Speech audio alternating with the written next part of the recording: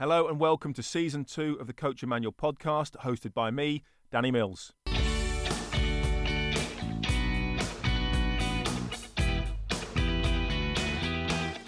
Today I'm joined by former Blackpool, Leeds United and most recently Sunderland manager Simon Grayson.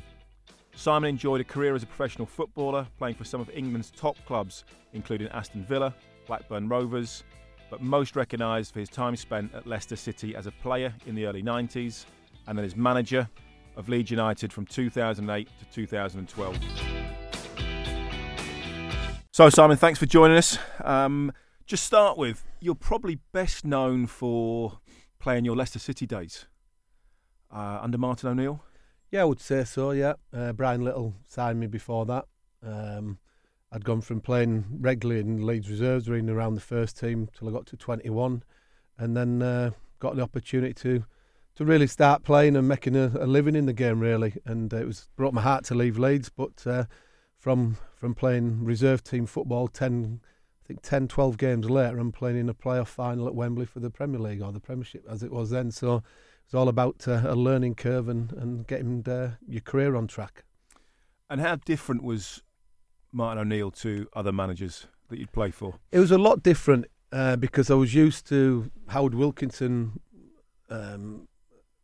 who was very much a hands-on coach who took every session, that would very methodical specific as well, wasn't in he? What he was doing, right attention to detail from set pieces, and I think people don't realise Howard was quite ahead of the game in terms of his ideas for new ideas that he was taking on board. I worked with Howard with the under-21s in England, yeah, and we used to hate it. I think that detail, filming training sessions, going into that, being microphoned up on the training pitch and all that. Because sort of it was stuff. so different to players, wasn't it? But looking back now, and I say to people, all the stuff that he went through was so right. Yeah, everything that he did was you're right, was way ahead of his time. Well, people talk about Arsene Wenger being ahead of the time. Well, Howard was in front of him because he was obviously won the league title with Leeds in '92, and he was very methodical in everything he did, and players found it difficult to deal with. David Batty was given his own ball on a Friday morning because they're doing set pieces, and Bats had an attention span of about 2 seconds. So Howard give him this ball, and he'd just go around, kick it around the other half of the pitch where the rest of the lads were doing set pieces. But his attention to detail was really, really thorough. Brian Little was very much similar, hands-on coach, where Martin was more about his old school in terms of very much like Brian Clough. He had an aura about him. You probably wouldn't see him on a Monday, Tuesday, Wednesday you would be off, and then Thursday, Friday would come out and do a little bit of work. He was very much let Steve Walford do his coaching, John Robertson do his coaching. But when he came out, the training increased because of this aura, as I mentioned, about him. But he knew when it was match day how to get the best out of a group of players, and that is a massive part in a coach or a manager's role. I worked with Martin briefly, gave him my debut actually when I was at Norwich, and I was similar. I couldn't believe how everything was purely about winning. Yeah, style of play, coaching, almost irrelevant at times. I just felt it was solely about winning. And like you said, if you won, see you Thursday, lads. Yeah. If you lost, running on a Sunday. Well, it was one of them that sort of, in modern day coaches now talk about phases of play and how you're going to get the ball from A to B, from the back through the lines. Under Martin O'Neill, it was go out, work hard for the team, stick together as a group, express yourselves, and make it hard for the opposition. And he just had got the best out of a group of players. As you mentioned, we would, even before a League Cup semi-final, we went away to, I think it was Bournemouth, or it might have been Grantham actually, for 2 days, and we never kicked the ball. Next thing we're going into the semi-final of a League Cup final and no preparation, and that's how he worked.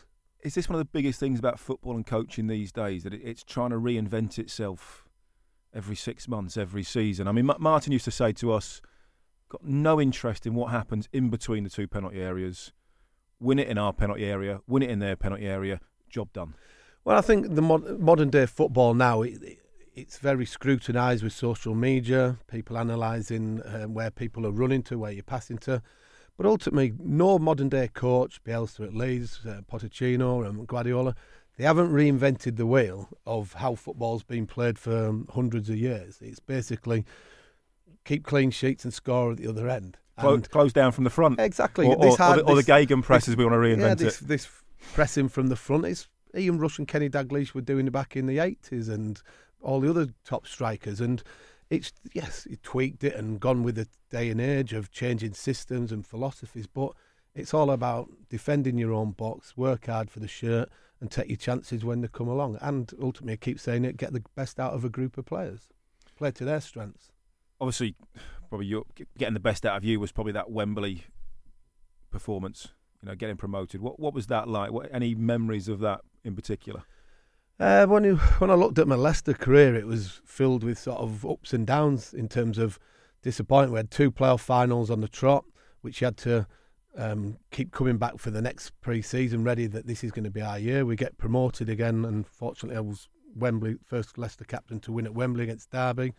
Going to the Premier League, and then we get relegated. The following year we get promoted again via the playoffs, and then we win the League Cup the following year. And it's learning from your experiences of disappointment that can stand you in good stead for the following season, but for the rest of your career. And I think as a player to win at Wembley and be fortunate to play there more than once is the highlight and the dream of any young kid growing up when you're setting out on your road to trying to be a footballer. So obviously after a very, very good playing career, obviously you dropped into management. Let's say the clubs that you've managed, you've had some interesting owners, chairmen, CEOs. Yeah. You've pretty much ticked all the boxes of crazy, sublime to the ridiculous. But obviously you started off at Blackpool. Was it always your intention to go straight into management? I was doing my badges at Blackpool while I was still playing. I was taking the reserves, and there was a lot of hard work and dedication from playing at Bournemouth away on a Tuesday night, getting back home at probably 4:00 in the morning, to then getting ready to take the reserves at a 12:00 kick-off on the Wednesday. So, and ultimately picking up kit to put into your car, to put in other stuff in your car, taking the washing the next morning after the game. And this is what people probably don't realise. Even now to a certain extent, those lower levels, everyone looks at the Premier League and probably the Championship and think, oh, everything is done for everybody. There's entourages and without a shadow of doubt. When you see Man City finish a game and the staff come on, there's like 50 staff come on the pitch to celebrate. Yeah. At the lower league clubs, it's not far off a one-man band. It isn't, and that's it gives you good grounding as well. That you've got to make sure that you're preparing as well as you can, and you don't want anything to be any stone left unturned. So my match day preparation for the reserves through making sure that we had 11 shirts, 11 pairs of shorts and socks, and I'm not joking, a set of balls. Do we get the balls back after a warm-up? Because can't just kick them away. We'd have no balls for the next week's games. And this was Blackpool in League One at the time. So that set me up well. As I said, I was doing my B licence on the road to my A licence. And I always thought that I would take a gradual step from reserve team coach to first team coach. And that's how it was going to pan out in terms of, I spoke to Colin Hendry about a proposition that had been given to go as an assistant manager with a friend of mine. He said, yes, fine. Went to Carl Oyston, who said, no, I'm not letting you go. So to my amazement, I said, why? He said, well, I'm sacking Colin and you're taking over as first team manager. And it was sort of welcome to the world of owners. I was preparing for eventually, hopefully, being a coach, first team manager somewhere down the line, but was thrust upon it, or wasn't expecting to be given that opportunity. And the team was struggling near the bottom. First remit was to make sure we stayed in League One, and we did. Following season, managed to get the team promoted, and from then on, within a few days, I suppose, I felt comfortable in what I was doing, because the biggest difference that I found from in my early days at Blackpool was I was in a dressing room with players, but I'd done the gradual process of taking some of them in the reserves, but then becoming their mates to being the first team manager. I had to take a little bit of a step back from them and ultimately keep the familiar with them, but also not let them think that they can take things too far when I needed them to be more disciplined or accept decisions of me dropping them or releasing them. They said you did incredibly well with Blackpool, got promotion, did incredibly well there, 10 consecutive wins, breaking a club record. And then how did the offer of coming to Leeds come about, which I suppose it must have been, having grown up there, played there, dream managerial job. Yeah. Maybe apart from the owner at the time. Well, as I said, I'd worked with Carl Oyston at Blackpool, which was not easy at the time, so it made you learn and develop very quickly. Gary McAllister had been sacked on the Sunday morning, and I got a call on the Sunday afternoon from Sean Harvey, would I want to meet Ken Bates, because they'd like one to approach me for the job. So I went over and met them. Talk about frying pan into the fire. Yeah, well, it was. And ultimately, Blackpool had taken them to mid-table in the Championship, and Leeds were a League One club. But when your team that you support comes knocking and the size of the club, then you are going to drop down to a division. It wasn't plain sailing trying to get here, because Blackpool tried to stop me, tried to get an injunction against me coming. But Ken Bates used his sort of willpower and many other means to get me here, and ultimately came to work with another owner who was charismatic and opinionated and well known in the game. Well, is it because I was around sort of Leeds still at that time, or slightly after, in between those sort of periods. Dennis Weiss tried to get me back at one stage, and Ken was having none of it at all, because I think they were still paying me from way back when. Ken, still paying you now, aren't they? Well, that was Ken's response. You can imagine what that was. But I always said he came in, and at a very, very difficult time, he saved Leeds effectively. Yeah. And there was lots of cost cut, and there was all sorts of measures that maybe the fans didn't like. But I sort of always respected him as an owner, because he put his money where his mouth is. Well, maybe it wasn't his money, but he put his hand in his pocket. He said, "Right, I'm going to make unpopular decisions," and that's what you had to do at that time. Yeah, I think, like you say, the club had gone through administration. He came in and ultimately played a part in the survival. Yes, he made some decisions that weren't very popular with a lot of people within the club, outside the club, but he gave it the platform to stabilise and try and get back to, hopefully this year, back to the Premier League. And yeah, he was helpful in everything that he did with myself, and I'll never not thank him for giving myself the opportunity to come and manage Leeds. And we had some good times, obviously, the 3.5 years. You had some good young players, didn't you? Yeah. You know, the likes of Fabian Delph, came through. Yeah, they weren't with Fab too much, because I came in December, and I think it was probably 6 months later, maybe less than that Fab ended up going to Aston Villa. But he was obviously a huge talent. I remember in his first game, scoring from near the halfway line against Stockport, and it was like, wow, this kid's got some talent.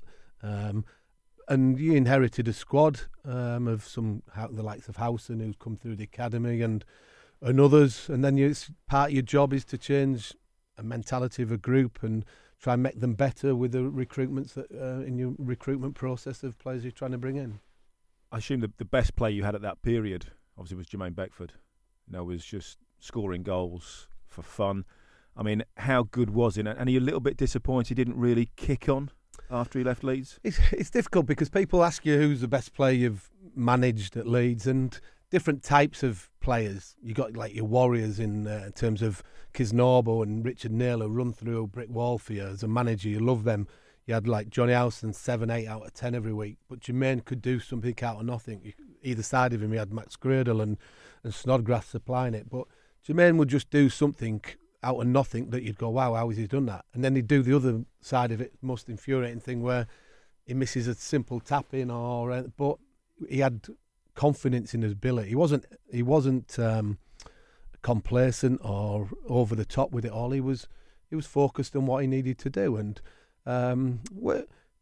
did I want to keep him? Of course we wanted to keep him at the end of the season, but we had a gentleman's agreement with him. Newcastle came in for him in the January before we beat Manchester United, or that particular month. Was that the best, as a Leeds manager, was that one of the best moments of your career, going to Old Trafford and winning?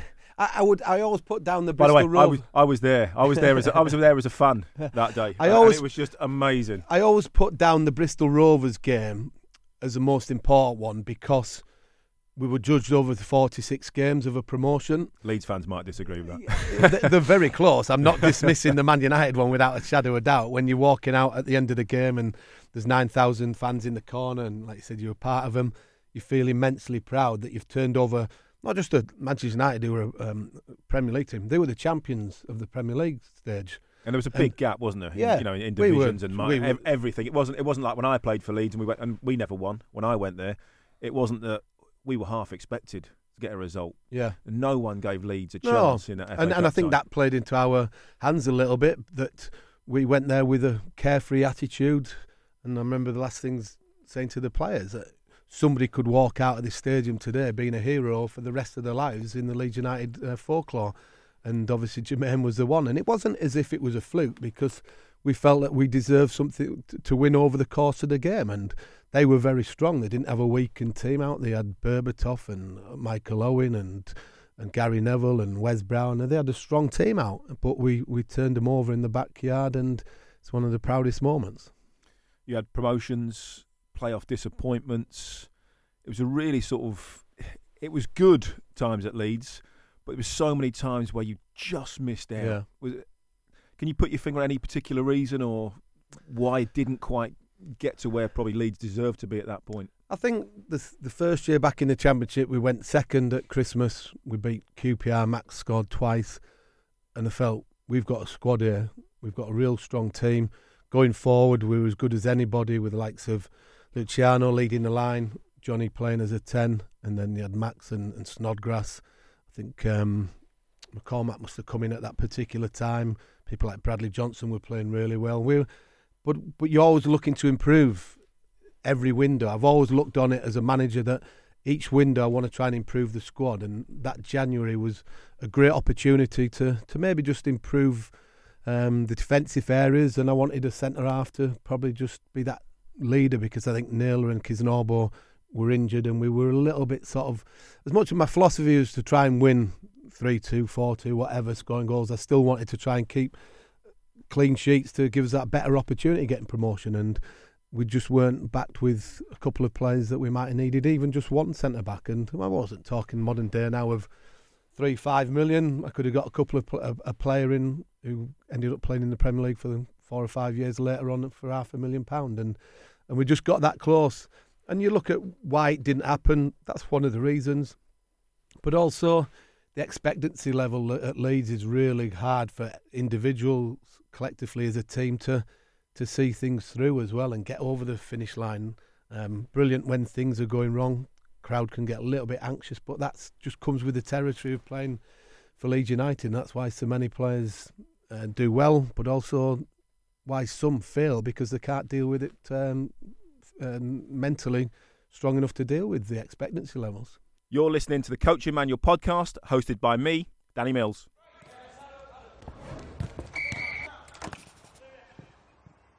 After 4 years at Leeds, you went off and managed Preston. Did very, very well there. Again, working under some... Well, he wasn't the owner, was he? Peter Ridsdale. Peter, advisor to the owner. Yeah, advisor to the owner. Colourful, I think you've worked under. And then, of course, another job comes up, the Sunderland job, which, you know, I've heard you say before was just too big an opportunity to turn down. Probably, was it similar to the Leeds pull? You know, back when you were at Blackpool at the time? Yeah, I would say so. In terms of, I'd been at Preston for 4.5 years, and we'd finished 11th the 2 years in the Championship after getting promoted on a budget in the bottom three. Is there a time during that, and this probably phrase gets a bit of a cliche, I've taken the team as far as they can go, without a whole load of investment in that Preston side? Realistically, were you going to take them any further up the table? It was always going to be difficult. Finishing 11th on a bottom three budget was overachieving in that first place. But what I'd done there is I'd developed a real good squad, got younger players from Premier League clubs, bought for very little money, made them better on the training pitch, coaching them and developing. And within that period of time, I had opportunities to go to bigger clubs, but I didn't want even to come back to Leeds at one stage under Cellino, which luckily I made the right decision. Another colourful owner. Yeah, well, exactly. I've worked with a few, haven't I? So my head was telling me not to. My heart was saying to go back, but I decided I wanted to stay at Preston at that time. And it was a tough decision to make, because I was going from as much as a secure job that you can have at Preston, where I had big influence with Peter Ridsdale and who we signed, everything that we did, it was fine. But when the opportunity for an ex-Premier League club comes knocking, it's too good opportunity. I don't want to go. I've never wanted to go through life with any regrets of what I've done. And the last thing I would have wanted was Sunderland to go back up with somebody else in charge when I felt that I was still the right man for the job. It was a gamble, but going to Leeds from Blackpool was a gamble, which people told me not to do in the first place. But I felt that with my ability, confidence in me, what I could do, at Sunderland I would be able to achieve it. Ultimately, it's not until you go in there that you find out a lot of underlying problems that you didn't realise. Obviously, a big part of Sunderland, and we've seen lately, is obviously the Netflix documentary, which was, I think, pre-arranged before you'd gone in there. And was all sorted out. How difficult was it to manage that situation, and how much of a true perspective of what really went on? I think anytime you do a documentary, they're always going to edit it to however it suits them. You look at the Manchester City one that's been out, and that's very organised, and they've got whatever they want to go out is through the media outlet that they use at Manchester City. Did you have any? Were you given any control of what would or wouldn't go out? No. Ultimately, I had control of what we give them in terms of no access to the dressing rooms. But as I said, it was already pre-arranged that it would happen. I would try to be as helpful as I could do without wanting to be inundated with interviews all the time. The players felt at first very uncomfortable doing it, that they got cameras watching training, cameras were in the medical room. But after a while, I think they got used to them. But it was, I think in terms of the whole documentary, it was one that gives a true insight of what a football club was like. You compare Manchester City, where it's a bit more glamorised about it all. This one was really what it's like at a middle class, working class, should I say, club where supporters earn the money and spend it on their football club, and what the football club was going through at that particular time. And of course, I've watched it and I've agreed with things, I've not agreed with things. How I'm seen in the light of the manager frustrates me a little bit, but you have to deal with it. Can't change it. Sadly, that's almost the world that we live in Big Brother, celebrity this, celebrity that. People, reality TV. Yeah. Snippets of people's lives, famous for 15 minutes and then disappear, where you've worked all your life. Yeah, I've been a manager for 14 years. To work in a certain style, and then actually you're portrayed as almost a reality TV star. That must be quite difficult. It is, and also within them minutes that you're aired, it doesn't give the true reflection of what you are as a person. In terms of, I've had a little bit of mourn up at situations that I'm there with a flick chart. People are thinking that it's a motivational speech an hour or so before a first team game. Well, it was done 6 hours before a pre-season game as the license of editing, and exactly. It makes out that you're doing something an hour before a game, where I've done PowerPoint presentations, the Welsh Pro license, and I can do all that. But the documentary makes out that you only use a flip chart, and that's something from the 80s and 90s. Is that one of the hardest things to manage in modern day football? The players, the world of social media, the media, and people's opinions and perspective. Yeah, definitely. Look, social media. I look back and some of the stuff that there's no way we'd ever have cameras anywhere near some of our dressing rooms, stuff that went on. But now, is it almost you have to accept that's how it's going to be? Social media, isn't it? Plays a massive part now in society, and certainly in football. As you mentioned there, when we played, you get away with certain things. Players can't do that. I even find it bizarre now. You've got these tunnel clubs at football clubs where the fans are all having a meal as you walk down the tunnel, and it's a glass window, and they can see everything that's going on in the tunnel. I'm like, that was sacred to me, the tunnel. Well, what I did in the tunnel was should never ever be seen. Some of the stuff that going off in tunnels when I played, and you probably played, was that you could be arrested for. Yeah. And that is no word of a lie, that it's kicked off in tunnels, and this day and age everybody can see it. So of course it's part and parcel of society, as I said, but there's certain aspects of it all that people have got more of a reality check about, sort of not taking everything as black and white. To just talk about the documentary, Glyn Snodding, who was my assistant manager for the last 10 years or so, is one of the nicest, funniest blokes you can meet. Well, one of my other friends was doing a Q&A. He was doing a Q&A for Exeter, who's assistant manager, and somebody asked him a question saying, how would you do your recruitment? Would you follow what Sunderland do? So he said, what's that? He says, would you not sign a player for wearing gloves? And he says, what do you mean? He says, well, what Glyn Snodding, when I watch a player at Scunthorpe in August, and Snods jokingly said, "I can't sign him, he's wearing gloves in August." And this is how sort of people can take something out of a situation and actually think that this is like the normal mentality of how you're thinking when you're not. That must make managerial situations, managing players, even harder in this day and age. Well, I'm assuming now that the hardest, you're a good coach. You've proved that time and time again. But managing players and the way that the world is changing must be the hardest part of football. Well, I think I said it earlier on, that you can have the greatest tactics in the world, but if you don't get the best out of your group of players of man management skills, then you're on a hiding to nothing. You know what I mean? I've always tried to create an environment at the training ground where players enjoy coming into work. They'll get on with myself, have a laugh and a joke, but they know that when we're working, we're working. And when I'm not happy, they'll understand that. But I want to be approachable. I want them to be my friend to a certain degree, but also respectful of every decision I make. And one of the biggest things that I take pride in is that a lot of players who I've worked with still speak to me for advice on a regular basis from Blackpool, from all my clubs. Even recently, players are out of a team and ringing me saying, "What should I do? Do you think I should ask for a transfer? Should I do this?" And that's sort of gives me a lot of pride, not just with the promotions that I've done as a manager, but the respect that I've got within the players that I've worked with, that they can still pick up the phone to me and ask for advice, even though I'm not the manager anymore. Money has obviously changed football, even since I finished, where it was good. Now it's obviously off the scale, and that brings a whole new load of problems. A couple of things on that. Obviously, when you went into Sunderland, I think, we've seen how difficult transfer deadline day can be. Obviously, it's just passed now for January. How much did that affect you not getting any signings in that first window at Sunderland? It must have been a huge part of your plans. I think it was documented that you wanted a centre-forward, didn't get one. You'd almost banked on that. Yeah. Do you then feel like, well, actually, now I've got to try and coach with one hand tied behind my back?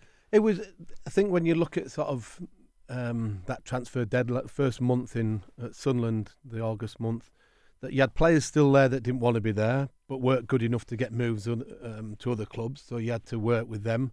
You had players that you'd sold. I think we brought in £45 million worth of sales, and then replaced them with 12 new players at the cost of £1.2 million. And that is business for the owner. That's good business from an owner, but it's not from a perspective of trying to bring in the quality to get a club like Sunderland back to the Premier League. I knew there was going to be restraints of where I was going to be working with, but I didn't expect to be bringing in 12 new players at a cost of just over £1 million, free transfers to loans. But you just try and get the best out of that group of players. And is that one of the hardest aspects of management these days, where maybe you don't have as much control over signings and budgets as maybe you used to do when you first started? I think that's just how football's changing around. A lot of clubs now have directors of football who do recruitment as well. I'd like to think that when I go back into work, I'm happy to work with a director of football, but I would still want an influence on the people that I'm going to be signing.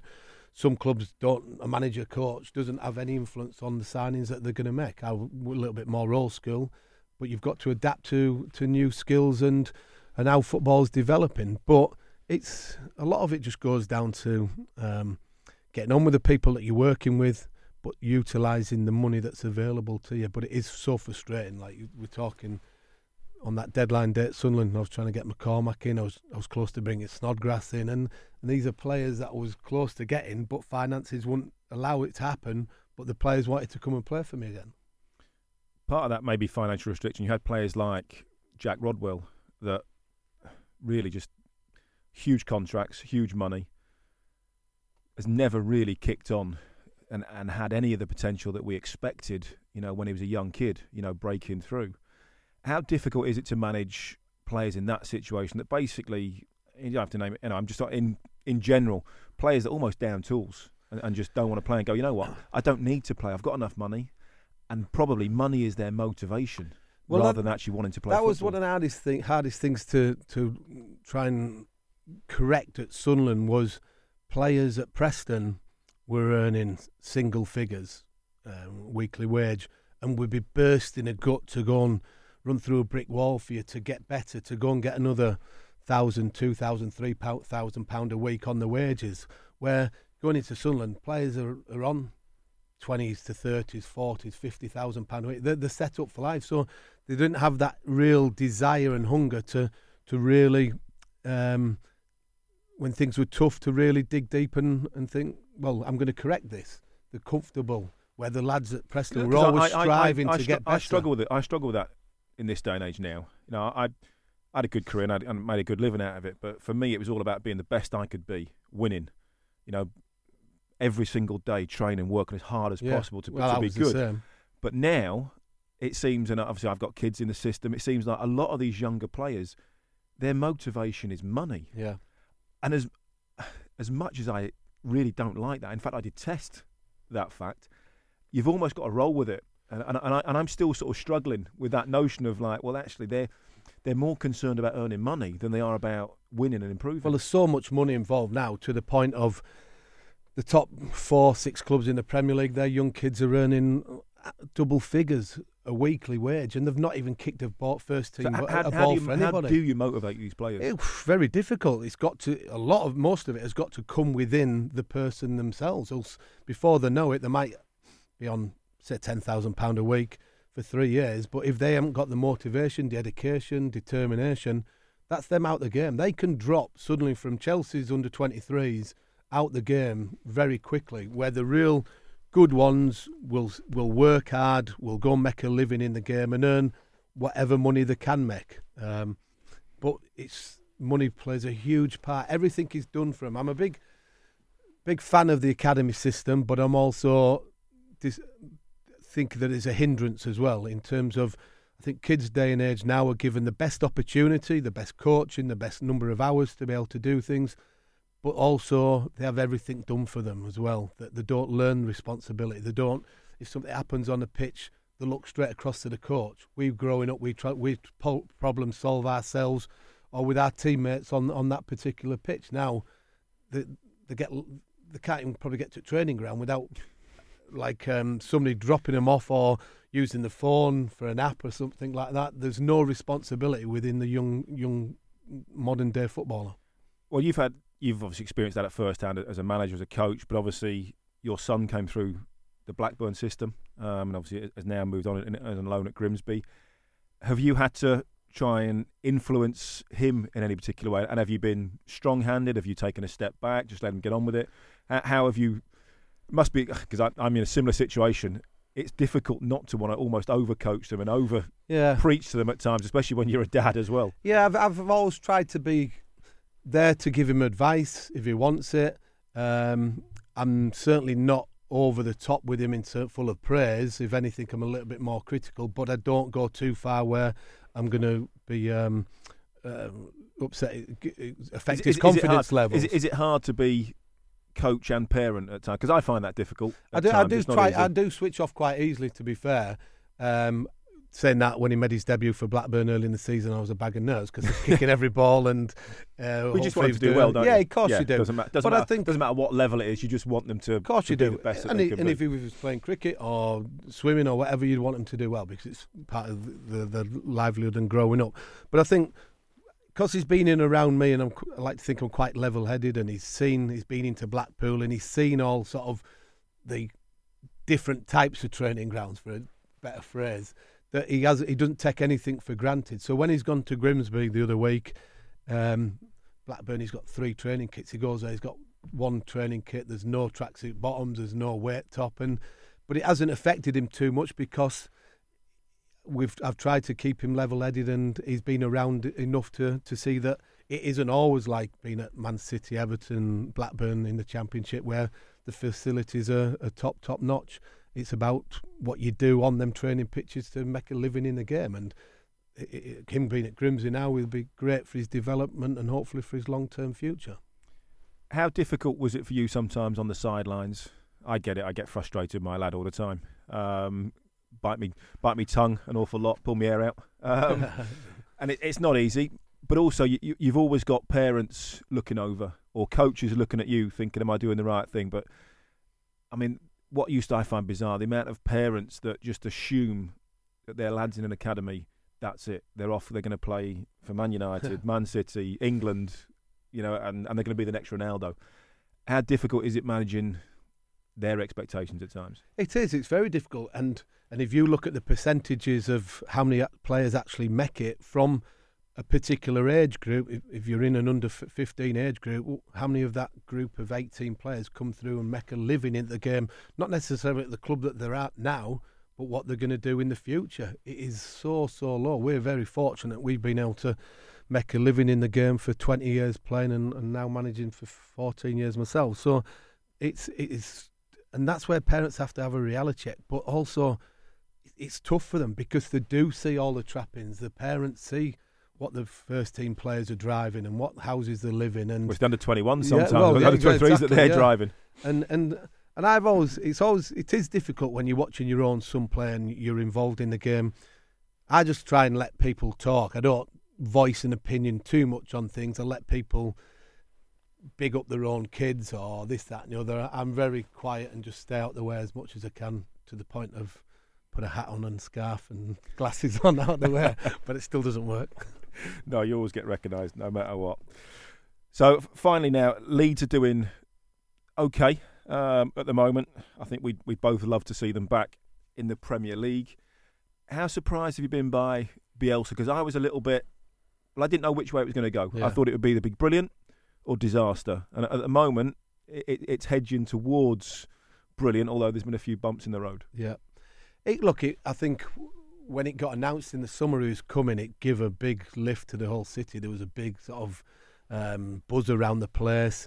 And the way they started the season, we're not spending a great deal of money. Fair credit to him. He's world renowned of being this coach, as I mentioned earlier. He hasn't reinvented the wheel. How hard would it be, the fact that he doesn't speak the language? So, I mean, imagine tomorrow you get a job in South America and you don't speak the language at all. How difficult is that? It is. I would think it's extremely difficult. But he must have some form of communication with the players in English, because I just don't know how you can relate certain information that you need to get across there and then, rather than waiting for an interpreter, and then it loses its impact on the group. Because often it's about tone, tonality, delivery, timing, and if I've got to say it to you, then you've got to say it to somebody else. All that must be lost. But he comes across as this incredibly passionate manager, driven. Must be difficult to get that across in a different language. I think he probably speaks more English than he lets on. But I think what he's done is he's quite clever in the early part of the summer pre-season. He didn't have loads and loads of games. He spent a lot of time on the training pitch implementing the ideas of how we wanted to play for the season and getting that close bond of players together, that if X came in to replace Y into the team, he knew exactly what they wanted to do in certain situations. And hence that's why I think he's carried such a small squad, which could be a hindrance come the end of the season, picking up injuries, the intensity they play at. But it must be so difficult. I can't imagine somebody in South America who are listening to my dulcet Yorkshire tones. Well, you never know. And any job offers out there, feel free. Come this way. So fine, obviously this is all about sort of coaching, really. I mean, and especially grassroots coaching. You've gone through all the whole system, gone through all your badges. I think you're still educating yourself now. Obviously, they're vitally important. But for those at the just starting out, the beginning of their coaching careers, even just at an amateur level, what's the few little bits of advice that you can offer them? Well, ultimately, keep learning from every session that you put on, whether it's fitness session or a tactical session. Try and analyse what you've done. Can you improve it? Don't be happy just to settle that it's you think it's gone well. Revalidate yourself and have a look to see, right, can I do this better next time? Why didn't this work? And understanding from practice to make better, but ultimately learning from other people as well. As you mentioned there, I'm still learning now. I was up at Newcastle recently with Rafa, watching them train and on LMA courses. Spent most of the time complaining about Mike Ashley, to be fair. But you're always learning and developing.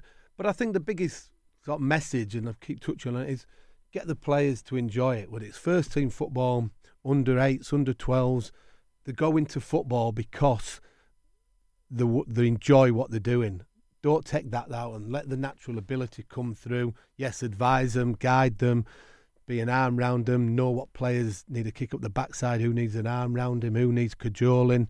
And everybody feels better themselves when they're not being criticised. So somebody makes a mistake. I've always tried, whether it's reserves, first team football, is, yes, say, look, you've done that wrong, but can you do this better? Can you always be positive with players? Because you're ultimately going to get a better response from them and make them better all the time. So re-educating yourself, or educating yourself, should I say, and also being positive with players, whatever age group it is, because we can all stand there on a touchline, whatever age group, and have a right go at kids or players, and it doesn't do them any good whatsoever. Brilliant. Right, thanks, Simon. Good luck with whatever next venture is, technical director, manager, coach, Bus father, driver. Yeah, whatever it might be. No, thanks very much for coming on the podcast. No worries. Thanks very much to Simon for joining us in the latest episode in Season 2 of the Coaching Manual podcast. Thanks everyone for listening. You can keep up to date with the Coaching Manual on social media.